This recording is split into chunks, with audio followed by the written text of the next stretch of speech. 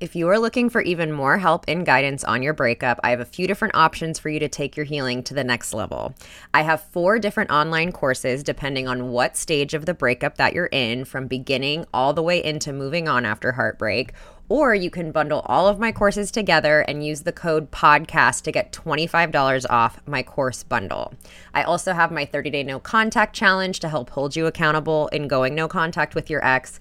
And we have our free Facebook group, Healing Hearts Club, where you can connect with other people going through breakups all over the world. To learn more about any of these resources, head to the show notes where you can learn more about my courses, take the quiz to figure out which course is best for you, or join the Facebook group. And don't forget to use the code PODCAST to get $25 off my course bundle.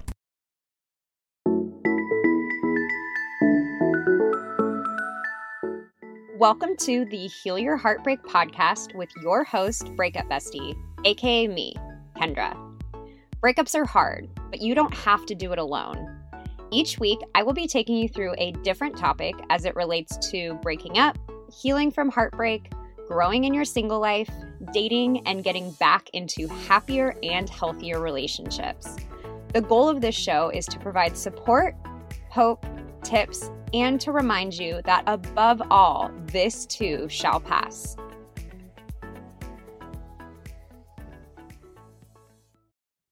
Happy New Year and welcome back to another episode of the Heal Your Heartbreak podcast. It is officially a new year. I'm sure we were all very okay with saying goodbye to 2020.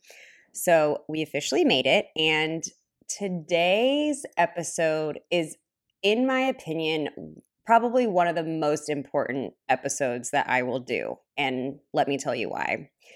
Today I'm interviewing Dr. Jamie Zuckerman, who is a Philadelphia-based licensed clinical psychologist in a private practice. She specializes in the treatment of adults with mood disorders, anxiety, relationship difficulties, and psychological symptoms associated with medical illness. She is a frequent speaker and media contributor of mental health topics to several online publications, TV, radio, and podcasts. And I'm going to tell you why today's episode is so important. Today we're talking about narcissism and toxic relationships.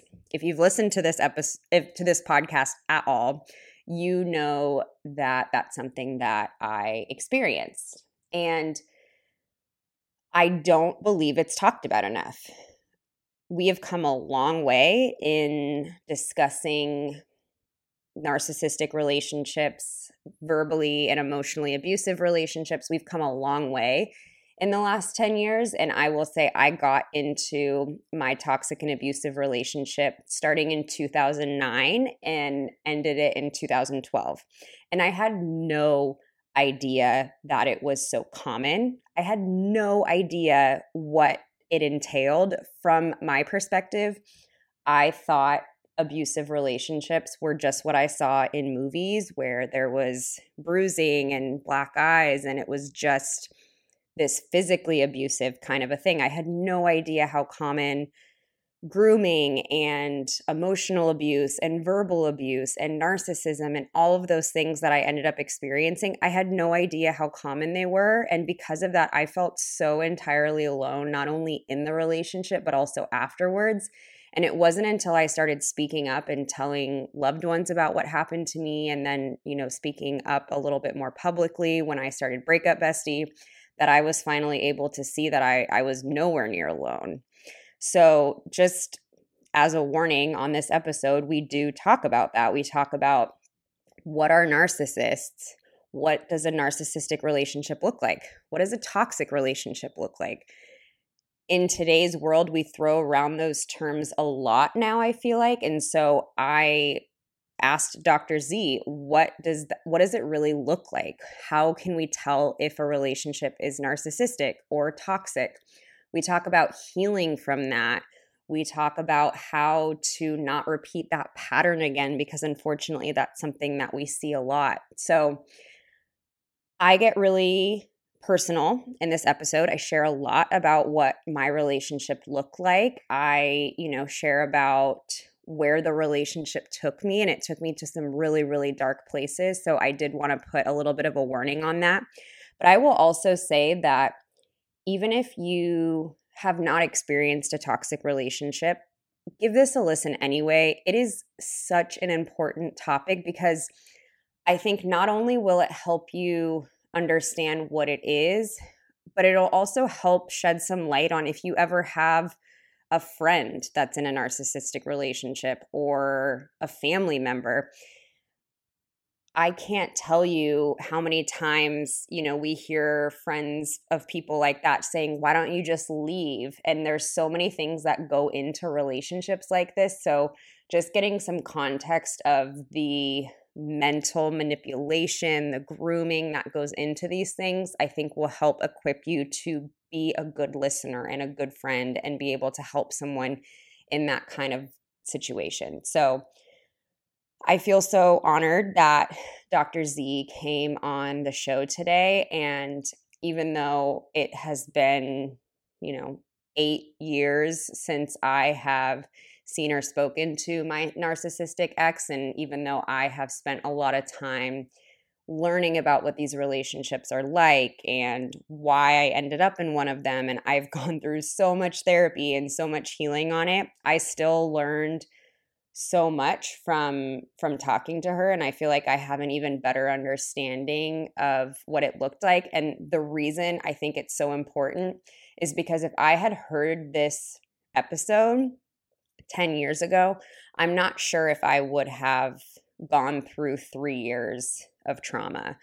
I mentioned it in the episode, but I ended up Googling at one point, like, am I in an abusive relationship? I just had no idea what it looked like. So this episode goes out to anyone that is in that kind of a relationship or will ever be like that in the future. This kind of awareness and breaking the stigma of these kind of relationships is so important to me. It's a very important part of why I wanted to start Breakup Bestie. So please give it a listen, and I hope you guys like it and learn as much as I did.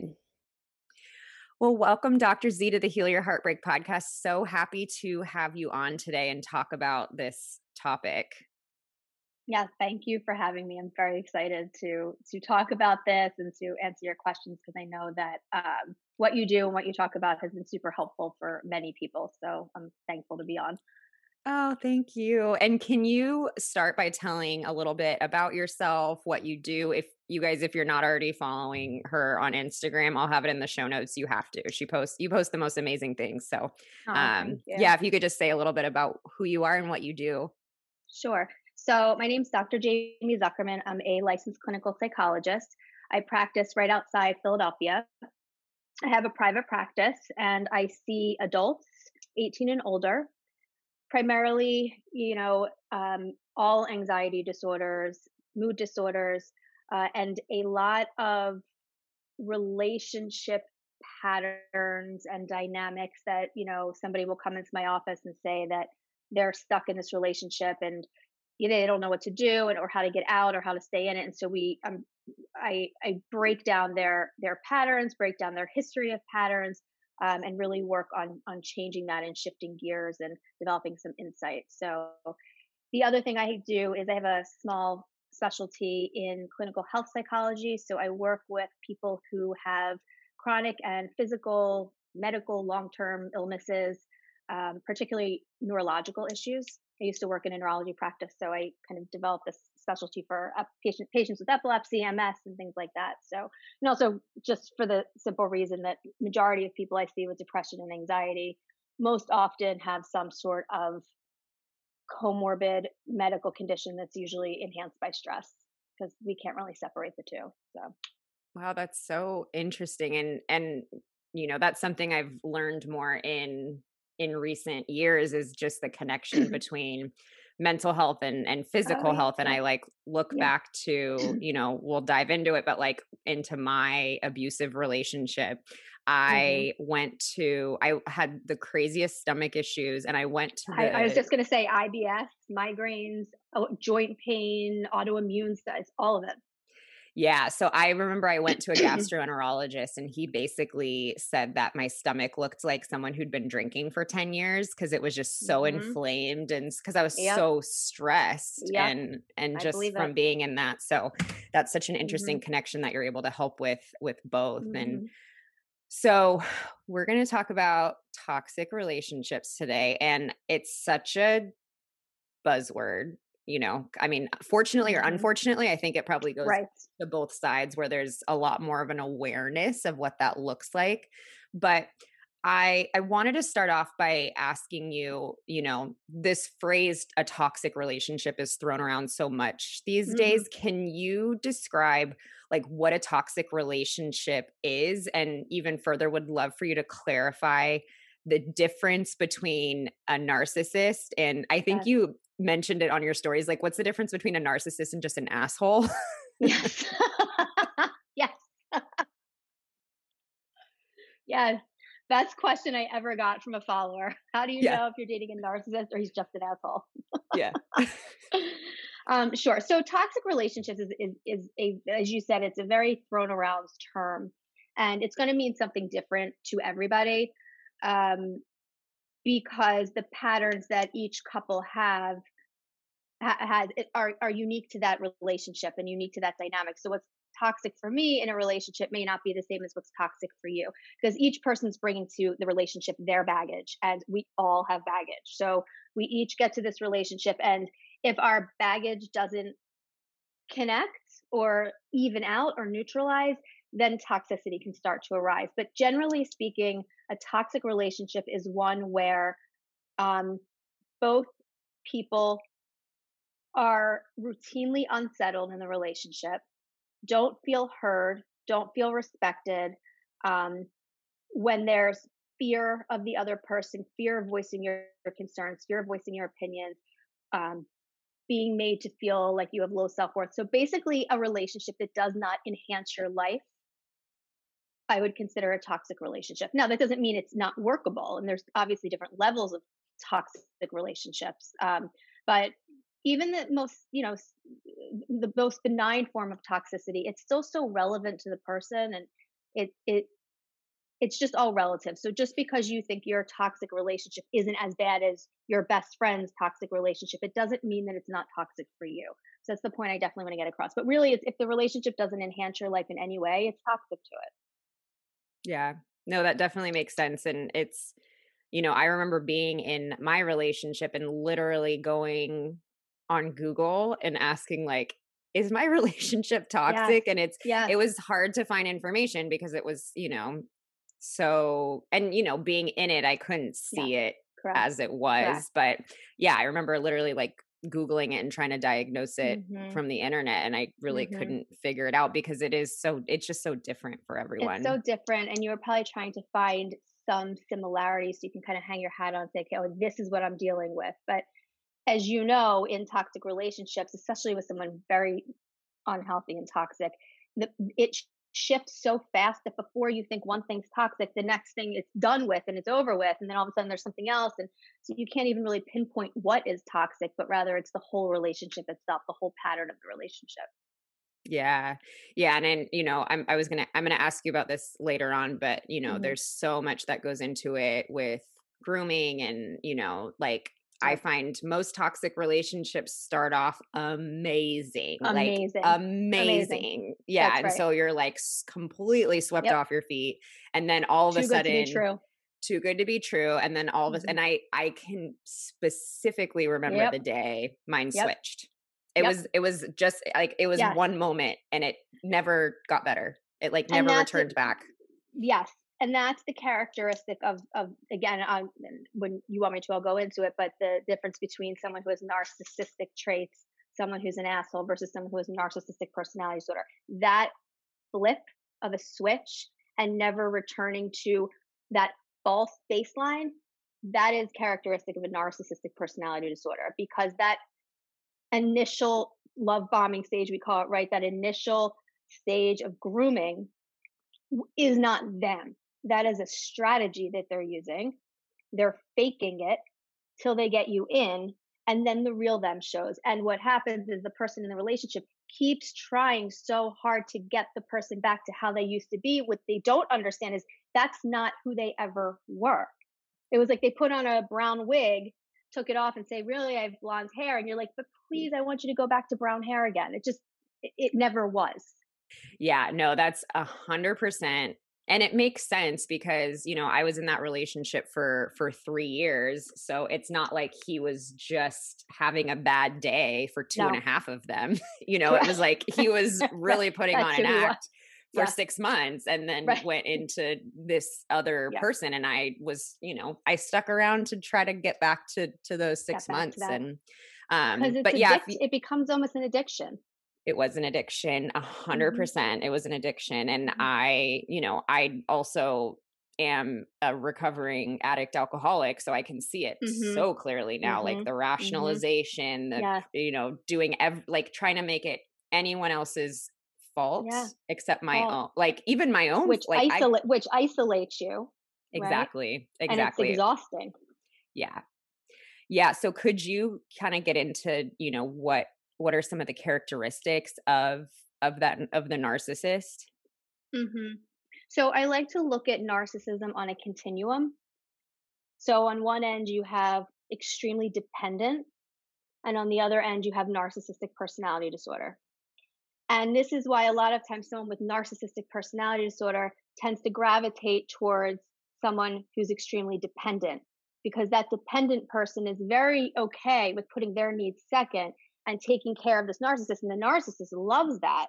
But the danger with that is that eventually, by doing that in that pattern, that dependent person will slowly start to feel like their sense of self is just not even existent. They're just a shell.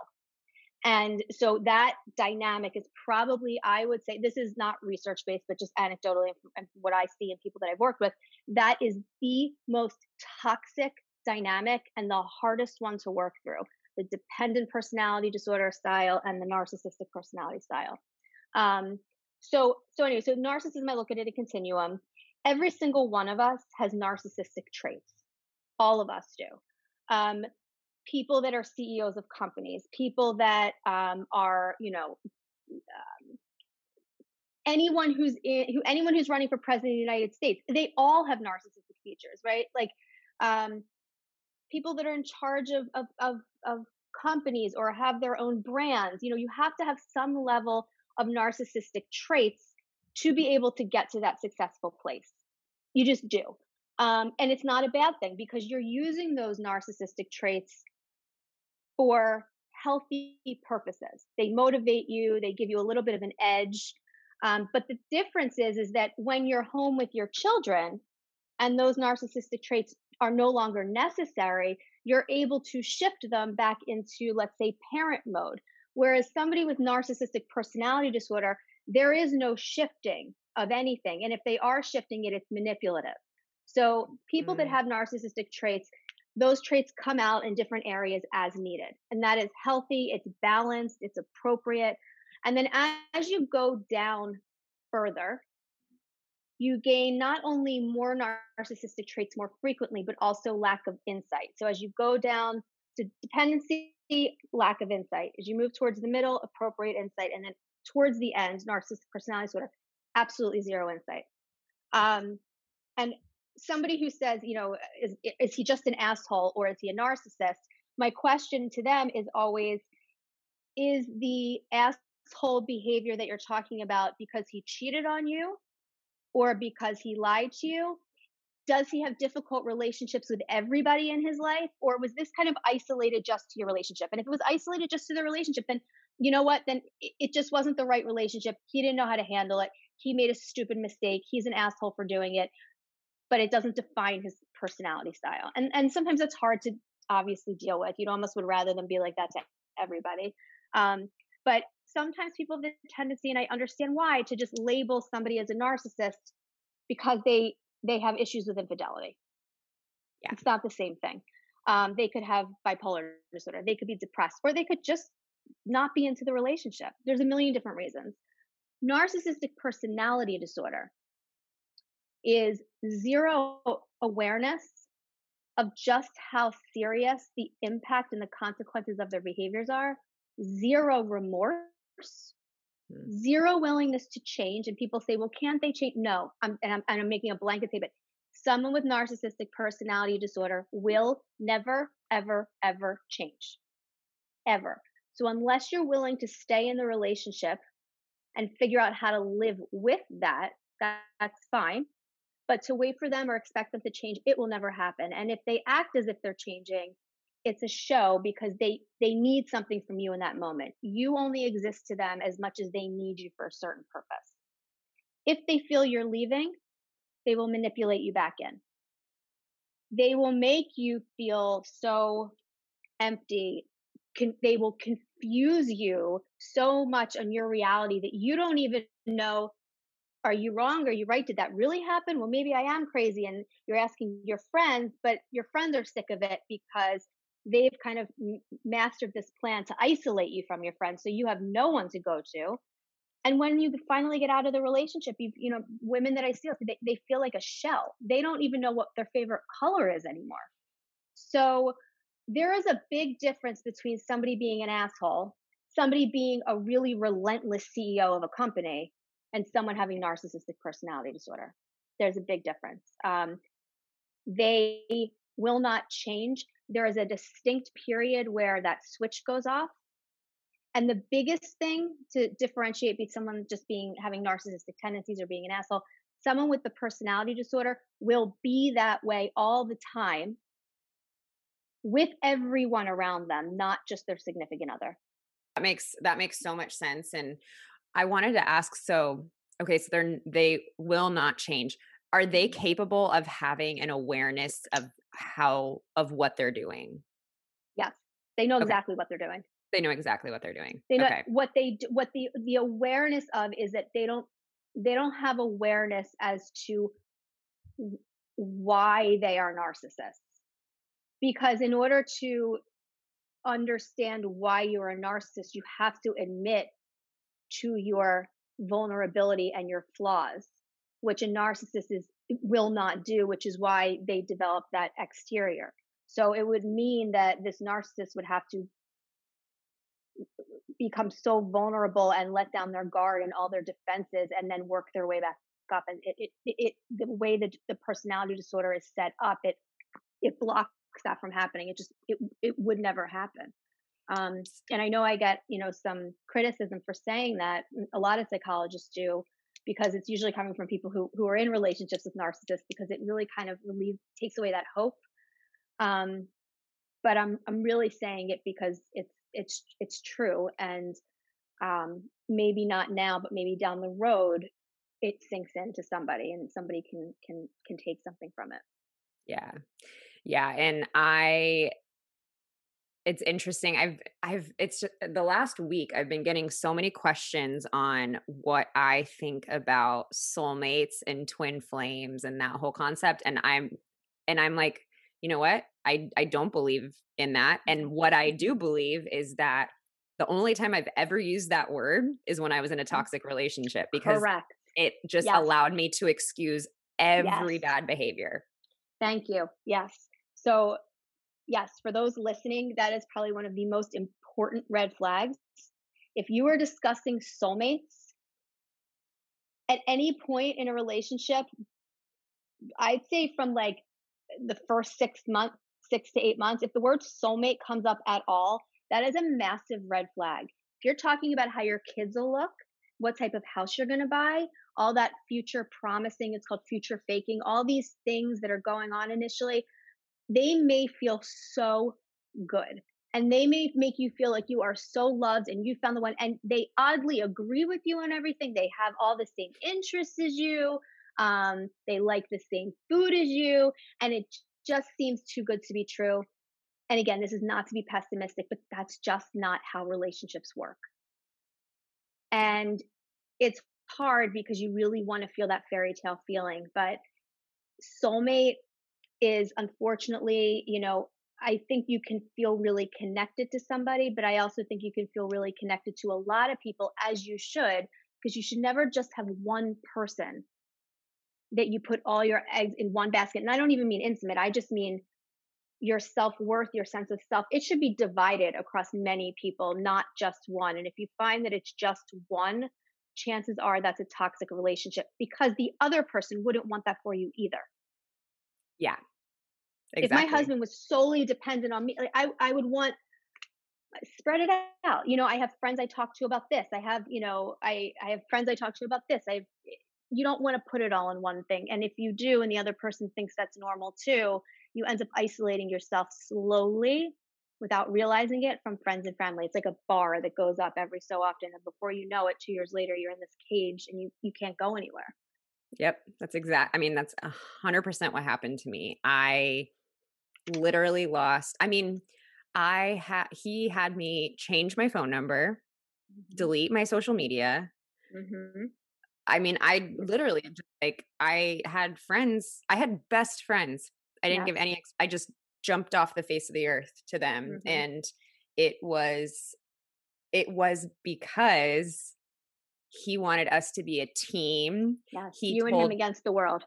Exactly. He Yep. told me that, it's not and I in my case also, we had a large age gap. I was really young, and I had never really been in a serious relationship, so I took Hmm. everything he said to be Hmm. fact because I'm like, "I'm Hmm. young, I don't know what I'm talking about," Hmm. and he told me, But like, that was probably part of it. That was it's part of not the appropriate to talk to other people about your relationship."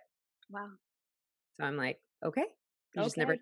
Okay, you Mhm. never talked to them about it, so I walked Right. around as a shell full of secrets and shame and Yes.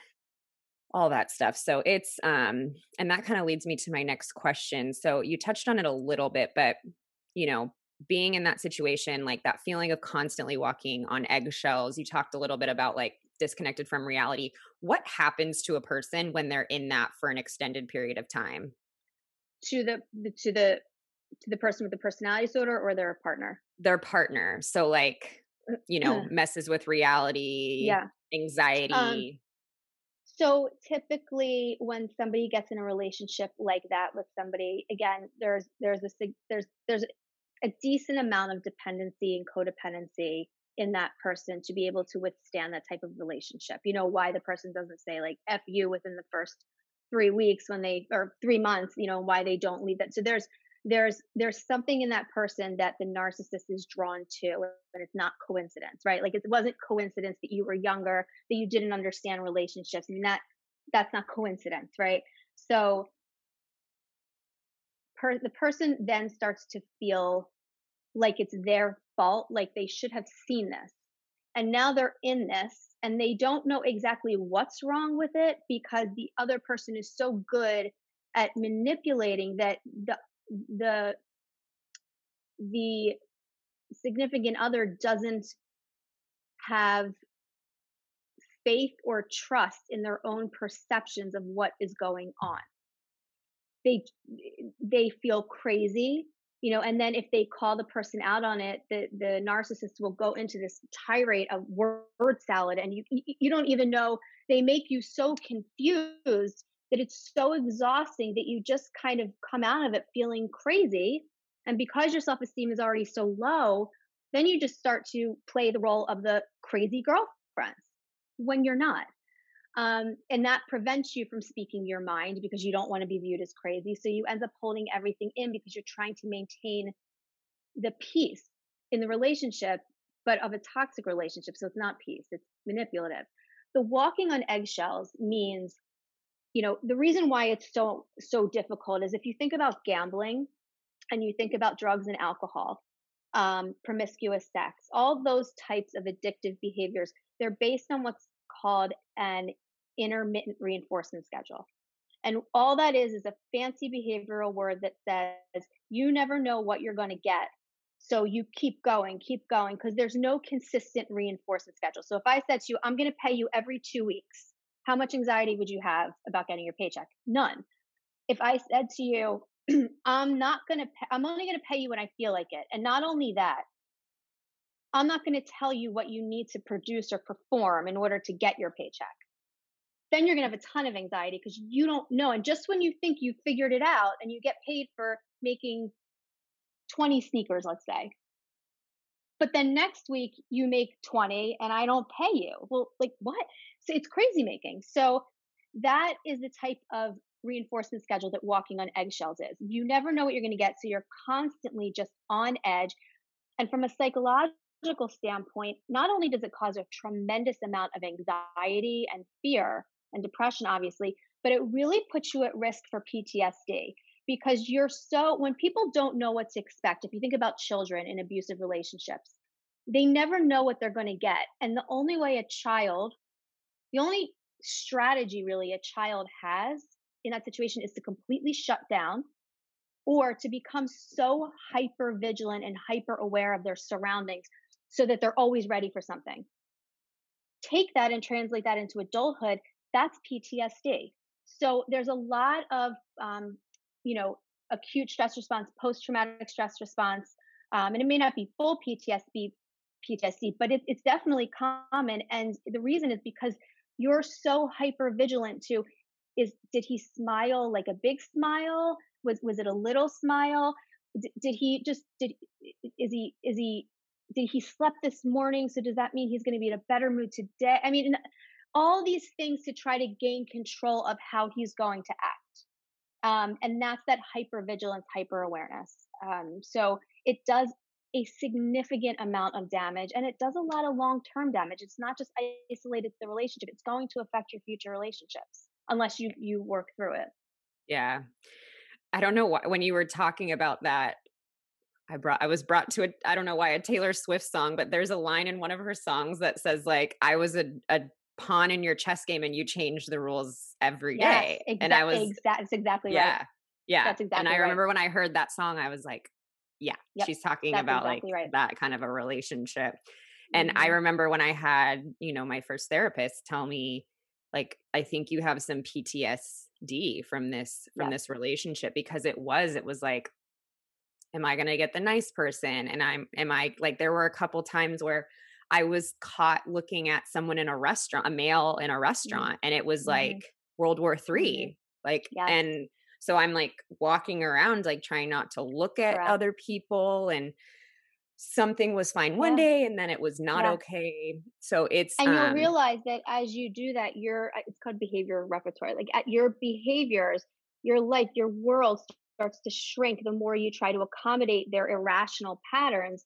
And as your world shrinks, your anxiety, your depression, risk for PTSD goes high. So it had nothing to do with you looking at another guy. It has to do with them doing whatever they can to make your world so small so that they can take it and put it in their pocket and do what they want with it. So I tell a lot of women especially and men too, don't pay so much attention to what they say they're doing. Look at the underlying function of why they're doing what they're doing. Ignore yeah, their words and look at the function of it. What are they trying to do in this situation? that makes so much sense. And I feel so lucky for all the therapy I have been through, but Hmm. because I can even look at it now, I'm, happily married. There are certain things my husband will do, and I like get short of breath, and I'm like, Yes. oh my, what is this? And Yes. I'm so lucky to be in a relationship where I can voice that and say, hey, this isn't about you. This Yes. is like Good for something you. that came up in my last relationship, but it's because I have been able Yes. to, really look into that. Um, and I did want to ask you, like, what, I mean, what does the process look like of healing someone Yeah. from that? And I'm going to plug therapy right now because anytime Yeah. someone approaches me with that, I'm like, it's deep. Yes. Like you have to Yes. get help. So first things, congratulations to you, honestly, because for people that are still in these relationships, know that it's really, really difficult. And I think it's very beneficial that you do what you do because you get so sucked into it, you think no one else is going through this. And so it's very helpful to have somebody on the other side who's gone through it. And they can look at you and say like, okay, she did this, I can do this. So you give people a lot of hope. And I know, at least from my followers who I've had follow you, I know they felt that way. So I really just wanted to say thank you for what you're doing because you're Oh, helping thank a you. significant amount of people. Um, and the other thing you said that was really important that I think is part of therapy, but something that I do with all my patients, regardless of something like this or not, when your reaction to a situation is larger than the context that you're in, typically means you're responding to something else, not the situation that you're in. So you're kind of bringing your emotions and your thoughts from a prior experience into this. So, if my son comes in and says, Mommy, can you get me juice? I'm just making this up. And let's say, which is a totally benign situation, but let's say I had been in a relationship, a really abusive relationship, and every time he asked me to get him a drink, I knew what that started to mean. He was going to start drinking all day. And then it was, so I could, when my son walks in and say that to me, I could kind of like either get really frazzled or yell at him or do something when I'm responding that way to a very benign situation, but yet it's because it's triggering something from before. So you have to be very aware of your emotional responses in current situations and make sure that they're not disproportionate because you're responding to something else. I Yeah, thought that was very important that you said that. I heard this saying once, and I don't even know if this is probably not like the correct term to use anymore, but Mhm. someone said, if it's hysterical, it's historical. Yeah. Oh, I Um, love that. yeah, which I'm like, I don't know if hysterical I'm is the writing right that word to down. use No, anymore, but right. It's right. yeah, What but was I that? If always it's remember hysterical, if it's it's historical. hysterical, it's historical. Yeah. I love that. Yes, that's exactly right. Yeah. Um, so you asked what can people do? What kind of help they? So therapy. I agree with you Yeah. completely. You cannot in any way, shape, or form do this alone. For the simple reason that you're so in the toxic dynamic that you can't come up with strategies to get out of it by using the toxic system that you're in. Right. So it's like people try to find solutions, but the solutions they're finding are inside the toxic relationship. So they're not healthy solutions. You need somebody to be objective to it, to be able to pull you outside of it and be able to get you to look at it objectively as if you're watching your relationship on a movie screen and you're in the audience. This show is sponsored by BetterHelp. What would you do if you had unlimited time and energy? As you're navigating your breakup, I know your energy can feel low and it can feel really difficult to complete everything you need to in a day. When you're emotionally exhausted, it's especially important to be really clear on what your priorities are and where your energy should be invested. Therapy has helped me in the past figuring out where I should be putting my energy, whether that's career, friendships, relationships, events, which in turn has helped lower my anxiety because I don't always have to feel stretched thin or behind. Therapy can help you find what matters to you so you can do more of it. If you're thinking of starting therapy, give BetterHelp a try. It's entirely online, designed to be convenient, flexible, and suited to your schedule. Just fill out a brief questionnaire to get matched with a licensed therapist and switch therapists at any time for no additional charge. Learn to make time for what makes you happy with BetterHelp. Visit betterhelp.com/heartbreak today to get 10% off your first month. That's BetterHelp, HELP.com/heartbreak. Are you looking for a guilt-free way to unwind? Between balancing your breakup, work, and just functioning in your day-to-day life, I know you are under a lot of stress. Breakups mess with your nervous system, cause obsessive thoughts, and make it so hard to just sit with yourself. This is why it's so important to have rituals that allow you to treat yourself in a healthy way. And this is why I love Recess Mood, a sparkling water infused with functional ingredients like stress-balancing adaptogens and mood-lifting magnesium. Life has been very full and stressful for me lately, and as someone who hasn't had alcohol in 11 years, I need something that helps me relax and that can bring me a moment of peace. Lately, my favorite way to do that is sitting on the couch after I put my kids to bed and having either the strawberry rose or the lime Recess Mood. They not only make me feel good, but they also taste incredible too. So whether you're looking for a healthier alternative to alcohol or a way to make you feel more balanced, you deserve a healthier way to unwind. Head to takearecess.com/heartbreak and get 15% off Recess Mood, your go-to alcohol replacement. Everybody in your crew identifies as either Big Mac Burger, McNuggets, or McCrispy Sandwich. But you're the Filet-O-Fish Sandwich all day. That crispy fish, that savory tartar sauce, that melty cheese, that pillowy bun. Yeah, you get it.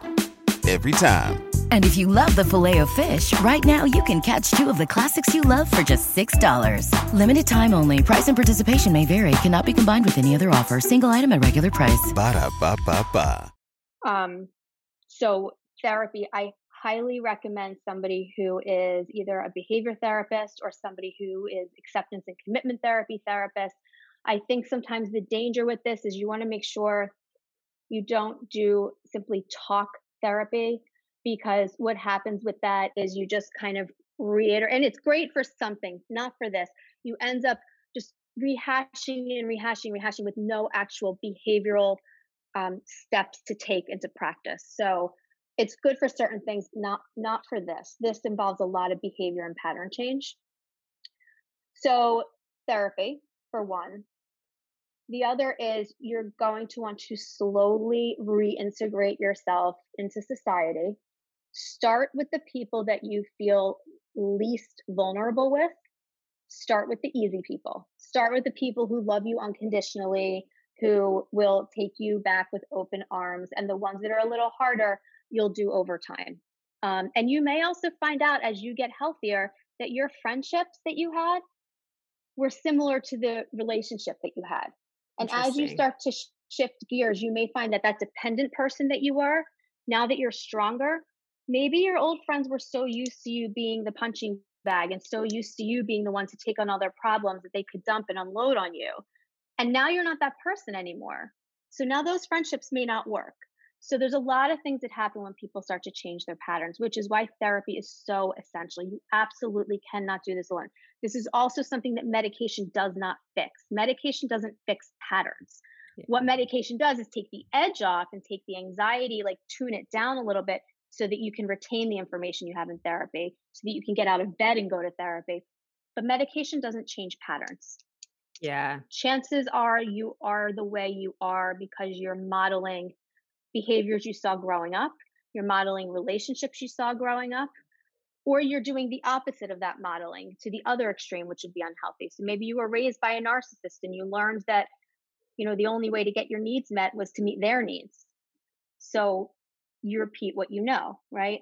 Or a narcissist could grow up being told they're worthless, they're no good, they feel like crap, and then that's how they compensate for it. So it's called a compensatory narcissist. So there's so much and so many layers to this. It's not a quick fix. You will be in therapy for a very long time and you have to commit to doing the hard work. Yeah. Yeah. No, I agree so much. And I still go to therapy. Yeah. And I think everybody should go to therapy. 100%. It's so important. And even like, I'm in a 12-step program. So I have a sponsor that I work with, and it's like, it's not the same. Especially I went through pretty heavy duty EMDR trauma therapy, which was life changing for me. Yes. And just I forgot EMDR for trauma too. Yes. EMDR, yes, is very, very, very helpful still for PTSD for sure.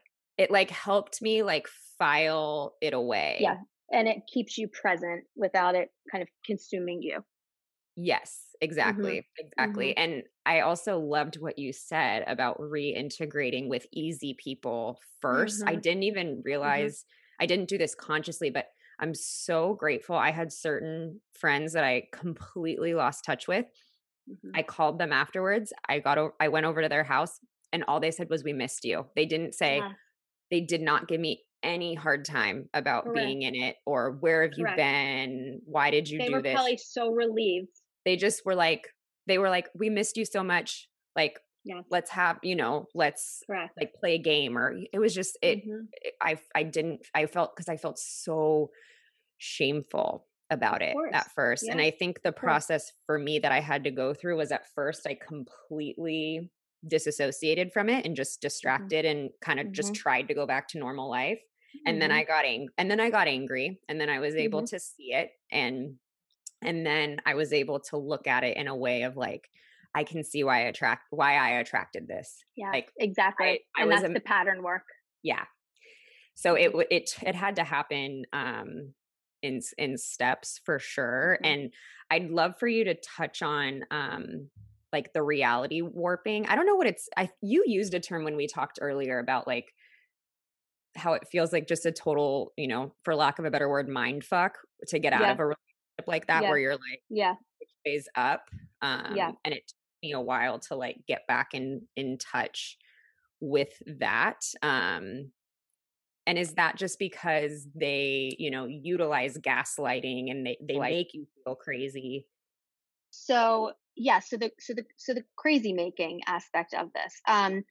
there is, again, it's not coincidence that narcissistic personality disorder gravitates towards people who have dependency issues, who rely on other people to make them feel whole, who feel that they only exist and their sense of purpose only exists to the degree to which they take care of other people. So their view of themselves is largely contingent on how others view them, their opinions of them, what they can do for them. And they really already aren't sure of who they are. They're kind of whoever that person needs them to be. And that is something that a narcissist will smell out from like a million miles away. And they play into that role. They, in the beginning when that love bombing stage comes in and all the future faking and all that.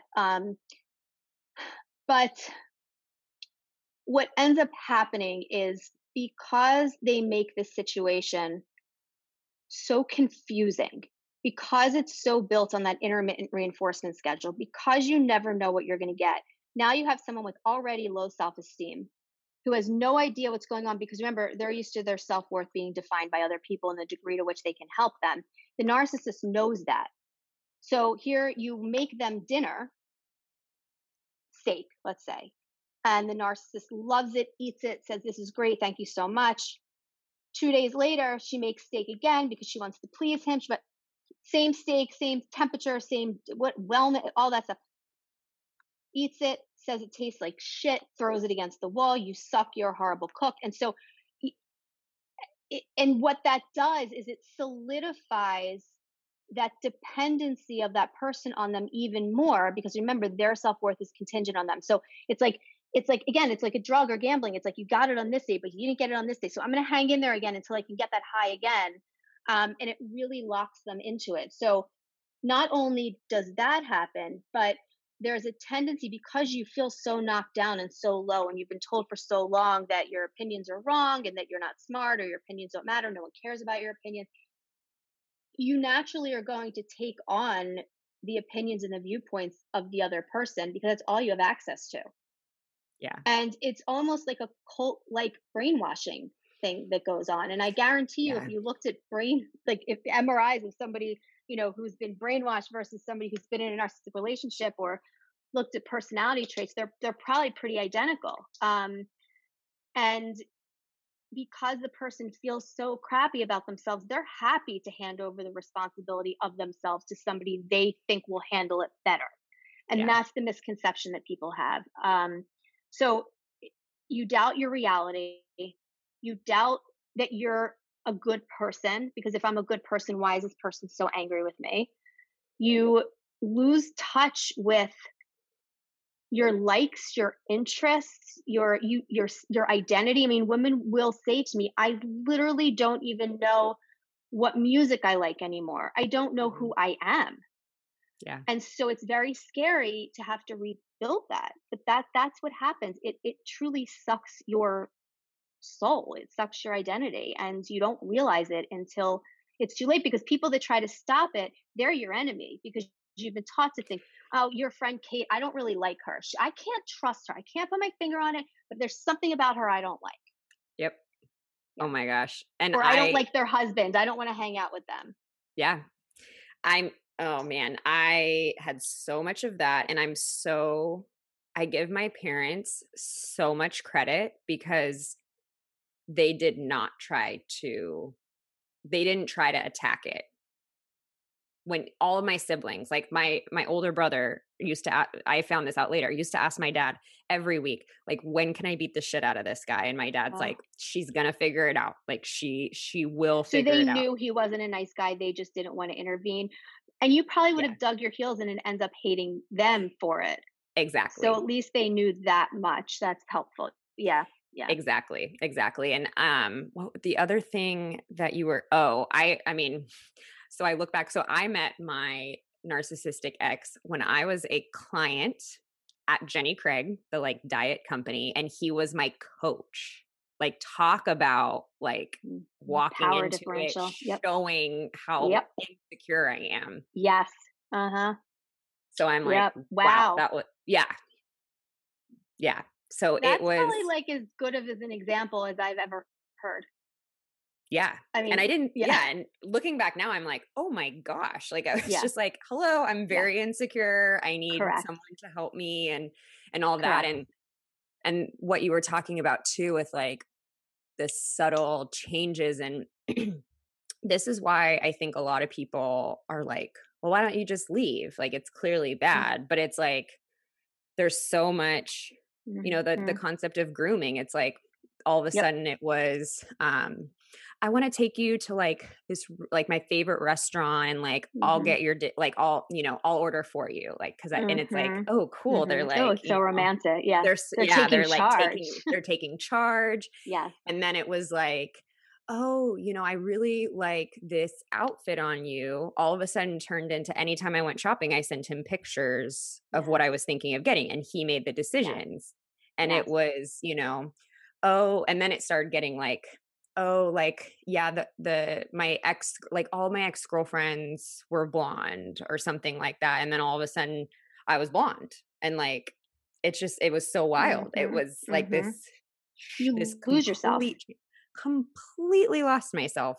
And I Mm-hmm. didn't know what my favorite color is or what my favorite Right. music was when I came out. Right. Yeah. Right. I have a story I post occasionally. It's in my highlight section as to why people don't leave these relationships. If you're that bad, why can't you leave? And there's a couple reasons. One, sometimes it's abusive and physically abusive, and it's not that easy to get out because of safety reasons. Two, if there's children involved, it becomes so much more difficult. And so you have to be very careful how you go about that. And the third thing is that, like you were talking about, it's like being left-handed your entire life and then all of a sudden being made to think that you're right-handed even though you're not good at it. But if you work on it enough, then you can use your right hand to the point where now you even forget that you were even left-handed, and if you go to right with your left hand, it doesn't work anymore. It's like it's that ingrained and that embedded that it becomes, you don't even realize you have options. Like Hmm. people don't even realize like you can leave because it's not even in their awareness. And so when people say, "Well, he's such an asshole, why can't you leave?" You can't expect them to understand that, and people need to kind of respect that other people are not going to understand it if they haven't been through it. Yeah. You're basically, in your eyes, leaving the only person who is able to hold you up in this world, Yeah. and that you will not make it if you leave them. It's that scary. And Yeah. so people who do leave, like yourself, I mean, I say this all the time, somebody who has left somebody with a true narcissistic personality disorder and who left is probably one of the strongest, like the strongest people that I have ever met. Ever. I mean, it's unlike anything I have ever seen. Yep. Yeah. And It's mind blowing. what finally got me to leave is I was in the middle of like the height of my alcoholism, was on a family vacation, got blackout drunk Did you start your drinking after you met him? before. Before? Okay. So I will say, the one thing I can look at, he was very controlling with my drinking, to the point where like Hmm. he'd be like, we'll go to this party, you can have 2 drinks. And like if he saw me go for a third, he would call me out in front of everyone. Hmm. So that was actually a blessing, because I do think he kind of helped keep that in control for me. But In his weird I way. in his weird Yes. way. Hmm. But I got so drunk that I told my siblings everything. Like Wow. I told them everything, because there was a couple incidences where I did self-harm when he threatened to break up with me. Uh-huh. That happened 2 different Yep. times. So I had like Because these, you truly believe that you won't make it if they do. yep, that he was just in control of everything anyway. So it's like, I don't even Hmm. have a say in this anyway. And a lot of times when people, I mean, I'm so happy that you didn't do that. A lot of Yeah. times when people go to that place of self-harm or cutting or thinking about killing themselves, the reason why they do that, and same with eating disorders, same with drinking, it's the one thing you can control that they can't. Yeah. Yeah. You can control whether you harm yourself or not. Yeah. So even though it's maybe not that you wanted to end your life or you wanted No. to, it was just something that you was yours that no one could take from you. And that's how trapped you were, that the only thing you had control over was life or death. Yeah. Yeah. And it was Mm. finally like after saying that out loud and just realizing like, I'm just not someone that's done that. Like I was Right. such a happy Right. kid, all of these things. And finally, it was the first time I had said anything that happened out loud and I heard it Yes. come out of my mouth and I was like, "Oh, this has to be Wow. done. Like this Uh-huh. just has to be done." And that's one thing that I tell people, I'm And you said that obviously to your siblings? I said that to my siblings. And they didn't rush me because it took me like 6 more months to Yeah. actually walk away, Yeah. and Sure. think Right. they just kinda my brother let me move in with him afterwards, and, Mm-hmm. um but what I tell people is, like, it's so important to tell people what happened Yes. when you're ready, and And it maybe breaks even, that like, a little shame bit before cycle. you're ready. Yeah, Mm-hmm. because everyone knows someone that's been through it. It's like Yep. alcoholism, like, there's such a Yep. stigma, but now it's like everyone knows Mm-hmm. someone who's in That's that, right. so, and also just, like, I think the more people know, like, the more I said it out loud, the more I knew I wouldn't go back. Mm-hmm.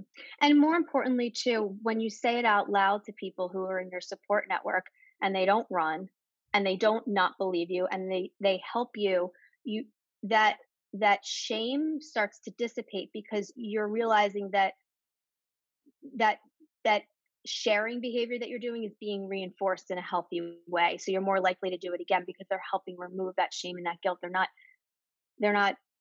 bashing it. They're not making you feel bad or worse for having those feelings. So that's really important, to find people who will help you with that so that that shame can decrease, and that secrecy and all of that, because that's a load to carry.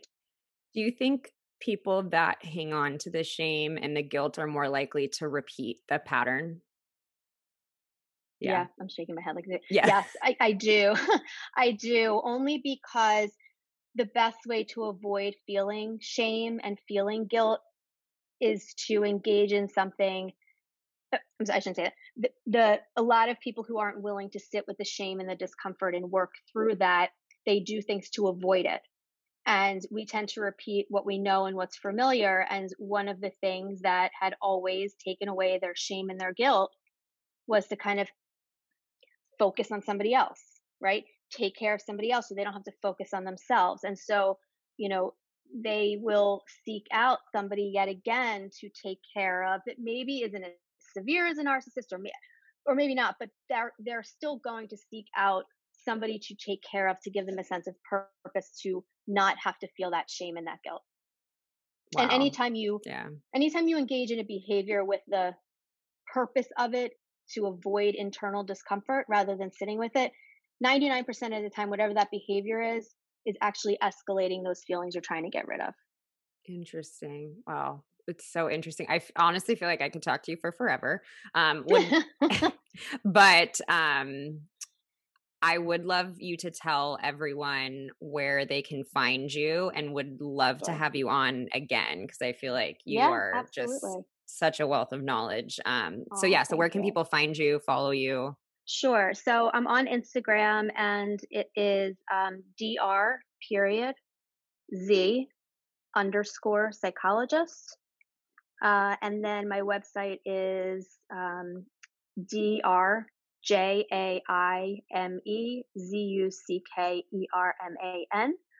Um, and Facebook, Dr. Jamie Zuckerman.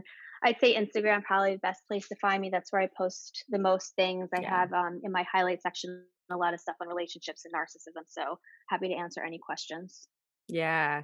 Yeah, and I'll put all of your information and links in the show Great. notes as well. But thank you so much for coming on. I will say, even just talking to you now, I honestly have a better understanding of what happened and what that looks like, even after all the years of therapy that I've been through. Mm-hmm. So and again, want to give another plug to therapy, like whether Yes. reach out to Dr. Z, or find, there's so many great resources now to go to There therapy. are. And And I just learned too, I don't know the name of it, but I can find it. There's like on the go text therapy now, where you can just oh text the wow. therapist and they give you kind of like in the moment strategies. I mean, that's super helpful too, because then you don't have to unload, but at the same time, you have somebody who could kind of give you some objective direction. So I'm all for therapy. I've been in therapy. Everyone I know has been in therapy. I just think it should be just as common as going to a primary care doctor. I mean, they're so connected. So why not? And I think, between the work that you do and you coming out and sharing your story, it just helps to break that stigma. So, Yeah.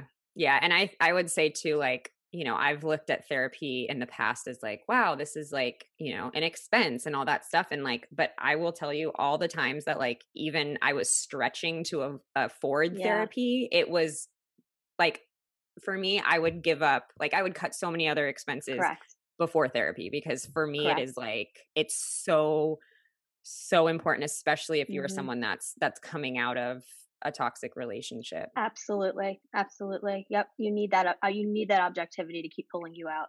Yeah. And I will even say all of my coaching clients, or I'd say 90% of them, also go to therapy. It's like, it's just different. Like I can't do what a therapist does. And I can do some stuff that a therapist can't. So exactly. Well, thank you so much again. Thank you for having me. This was so great. And thank you for what you do. I hope you enjoyed today's show. If you loved it, I hope you'll leave a review and share with your friends. If you're not already following me on Instagram, head to @YourBreakupBestie, where I'm sharing new content almost every day. To join our Facebook group, Healing Hearts Club, where you can connect with thousands of people from all over the world going through breakups, head to the link in the show notes. And don't forget to check out my online courses for more in-depth help through your healing journey. I always end these episodes the same way, reminding you to be nice to yourself, stay connected with loved ones, and the biggest reminder is that this too shall pass. I promise.